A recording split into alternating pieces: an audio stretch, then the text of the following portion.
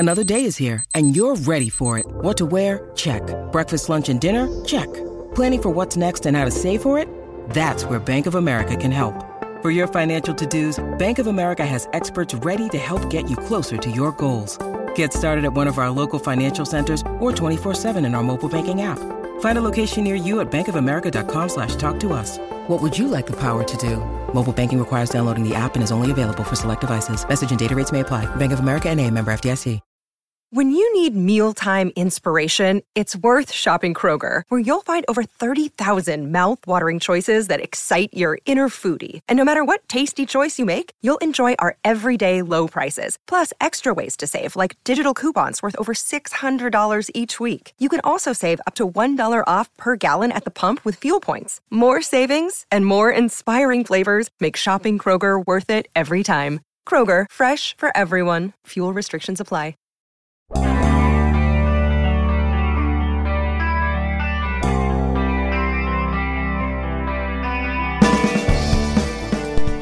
Dwayne Haskins is not the number 2 quarterback. Benny Snell is not the number 2, probably not even the number 3 running back. Robert Spillane shouldn't be even like the number 8 inside linebacker. Good morning to you.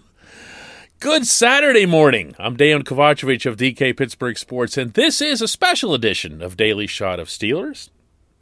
I asked yesterday if you guys were interested in a little bit of an extra weekend discussion following the Steelers' preseason finale, which did not go well for the club last night in Charlotte. The Panthers prevailing 34-9, and the score wasn't even remotely indicative of how lopsided it was, but then it should have been that. It should have been. Matt Rule, Carolina's coach, had told Mike Tomlin in a phone conversation earlier in the week that he needed to start the Panthers' main guys. This was only their 3rd preseason game. It was, of course, the Steelers' 4th because they and the Cowboys were in the Hall of Fame game. So this was going to be a tune-up for the home team and a big test for the super fringy guys on the visitors roster. And guess what? The super fringy guys didn't do well at all. Listen to Tomlin afterward.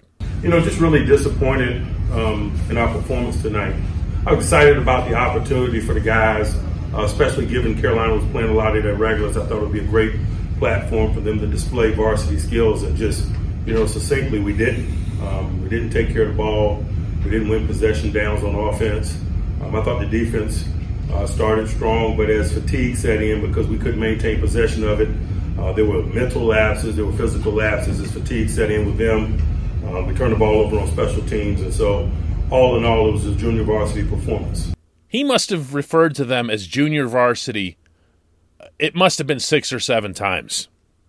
I know he uses the term casually, and it's extremely common, but man, it's a shot and a half, that's got to go all the way down to the bone.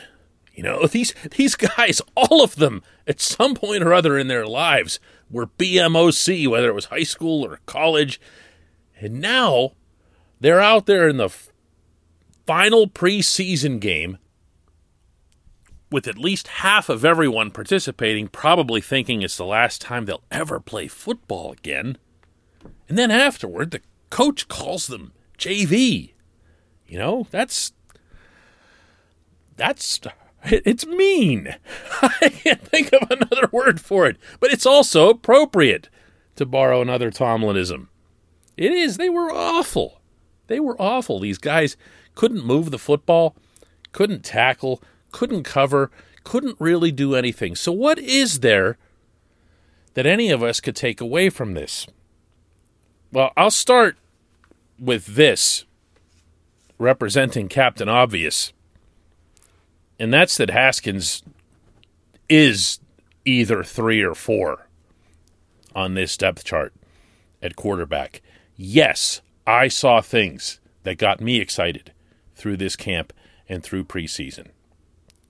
But it was the head coach himself who repeatedly was referring to Haskins derisively, speaking of mean, through all these practices as check down, check down. He kept yelling the word out, check down, because he could see that Haskins didn't want to throw downfield unless his wide receivers were wide open, the way they used to be at Ohio State.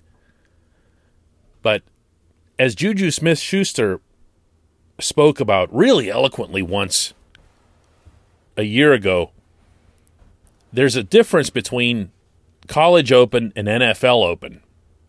And quarterbacks have to learn to trust that a wide receiver who has just this amount of separation is going to do the right thing to catch the football if it's put into the proper place with the proper trajectory. And what was disappointing for me in watching this performance by Haskins is that he didn't even release it. He didn't even try. It looked a lot like a baseball pitcher who was afraid to throw inside. And it hurt him because then he was reduced to just running to the left or to the right and flicking a ball to somebody, and you saw what happened when Derek Watt tipped it up to himself, and it resulted in interception. It wasn't the Haskins that we'd seen. And I mean, maybe he was affected by something. Maybe he, saw that there was the spotlight on him, and maybe he got a little demoralized because it couldn't be clearer, and I don't think it could have been clearer heading into this game that Rudolph's been anointed number 2. Otherwise, why hold Rudolph out of the game entirely? Whatever it was, it really didn't click for him.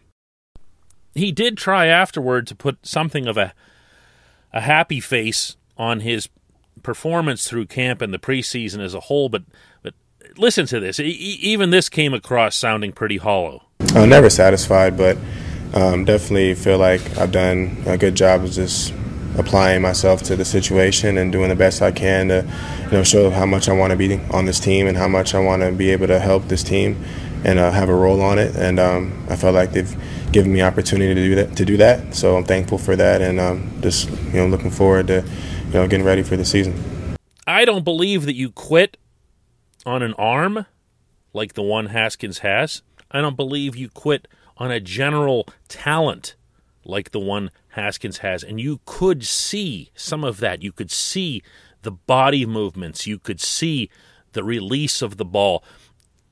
You can see that he's got the build, the physical tools, the mechanics of a National Football League quarterback. What he doesn't have yet is the ability to read the field, and accompanying that, the confidence and the aggressiveness he needs to attack the field once he reads it right. I'm not 100% sure what the Steelers will do at the quarterback position. I know that they do appreciate and value having Josh Dobbs around. I also know that they're not going to keep 4 quarterbacks. So my supposition here is the same as it was entering camp, which is that, there's Ben, and then there's Mason, and then there's Haskins hanging around as the number 3 for another year. Not at all based on a single performance in Charlotte. That would be spectacularly unfair. But when the head coach says, as you heard multiple times, that he's disappointed, not just in the team, but disappointed in Haskins. Here's what he had to say about Haskins. Like the rest of us, man, I didn't think it was enough varsity work from him. And so it wasn't the type of performance he wanted or we wanted, but such is life. That's not nothing. That's not having zero impact or influence on your head coach. That's a situation where the head coach is, using the term again, disappointed. He had a certain level of hope or expectation for Haskins, and he did put enough guys out there. I know this is going to be one of the common outcries today. If he was ever given a chance with the first team, hey, he had plenty of guys out there. He had 3/5 of the offensive line. He had Chase Claypool. He had James Washington. And he had a starting running back from last year in Snell. He had players out there. He wasn't just thrown out there with people who are going to be bagging groceries next week. He had guys who were first-team NFLers. And didn't do anything with it, or didn't do much with it. In fact, his stats were really kind of padded because he came back in late when Dobbs got hurt and scored some points against Carolina's, who knows what those guys were, fourth stringers in the waning minutes. Garbage time. Again, I'm not throwing him out. I'm not discounting him. I'm just saying that Tomlin's assessment of this is accurate. It's fair for him to feel that way because every football team is stronger when it has more guys showing up well in a setting like this, and they didn't. Matthew Sexton is a name you've probably heard, even if you're just, kind of following camp in a laid-back way. This is a guy who was doing really well on returns and was in the running, probably still is, for fifth wide receiver, and he muffs a punt. Can't do it. Ray McLeod seems to be the default choice for fifth wide receiver. He didn't do anything either. One of the better balls that Haskins put up, throw down the left sideline, and Ray steps out of bounds. Just can't do that. These are the opportunities that you as an athlete, as a football player, are training for. This is the game of some of these guys' dreams. It's pretty lousy for us, but for them it's a really big deal. They didn't do anything with it. I can't even get into some of the defensive guys and the missed tackles and everything else. Probably the only player on that side of the ball that impressed me was Isaiah Buggs. I'm a Buggs guy. And I've been telling you guys that I've liked what I've seen of Buggs and to a lesser extent Carlos Davis as depth on the defensive line. That impressed me. Isaiah Loudermilk continues to make the occasional splash play, so he's going to get his name mentioned. He's got some work ahead of him, but he's got some potential. You can see that. He's going to make the team. He's going to be a good, solid special teams performer. But I can dump all over that, too, by just bringing up the name Robert Spillane. What was that guy doing? How did anyone associated with the Pittsburgh Steelers have in their heads, sorry to be a broken record on this, that Spillane was going to be a starting inside linebacker for this defense? It's not just that he can't cover, he can't really do anything. Occasionally he'll, run into someone like he did with Derrick Henry, and he made one good run stop last night, but otherwise this guy is just a great big no. So the depth is not there. That's the bad news. The good news is, for the most part, we're talking about distant depth. We're not talking about immediate backups. For example, when you're talking about edge rushers, your backup, really on either side, is going to be Melvin Ingram. On the defensive line, your backup is going to be Buggs. To a lesser extent, Davis. Those are the backups who matter. The ones that are actually going to get into the games. So, yeah, this is one of those weird exercises. It really is. I wouldn't advise putting too much into it, but I also wouldn't advise just completely disregarding it. When we come back, just one question.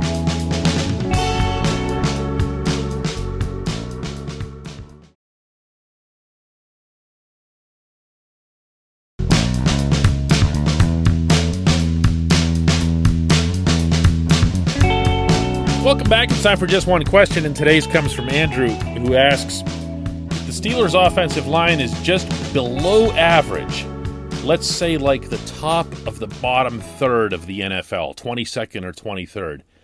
Isn't the Steelers' offense as a whole easily top 10 with all these weapons and a healthy and motivated Ben? I'll tell you what, Andrew, I like the sound of that. I especially like picturing all of these guys after watching that fiasco last night. It's fun to think about the starters again, isn't it? I'm not ready to jump on fully with this concept, though, and I've thought about it. I've thought about if the O-line can just be good, then it should be enough for the rest of these guys to work their magic and everything else.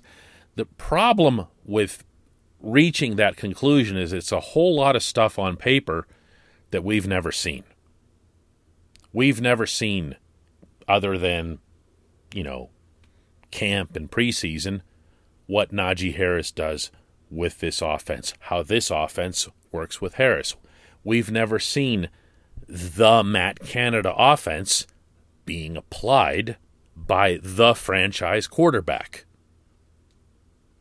We've never seen, if you really want to go back before this year as well, a good, solid rhythm between Ben and this receiver group.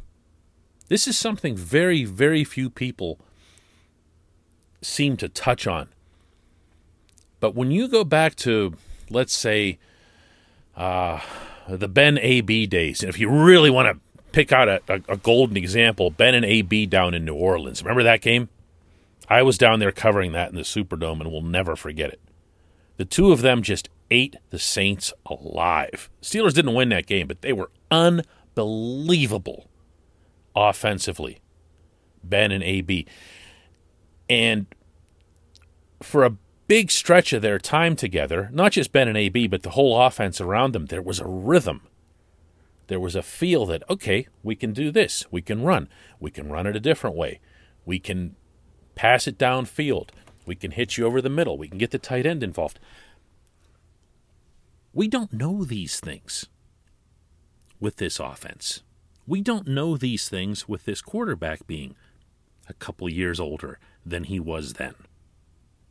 Look, I'm sharing all of this enthusiasm and optimism that I sense from the nation as a whole regarding this offense. I really am. I think there is potential there. If you go through the individual pieces and parts and the nameplates on their backs, this group should put up points, as I've been saying throughout, but we don't know it.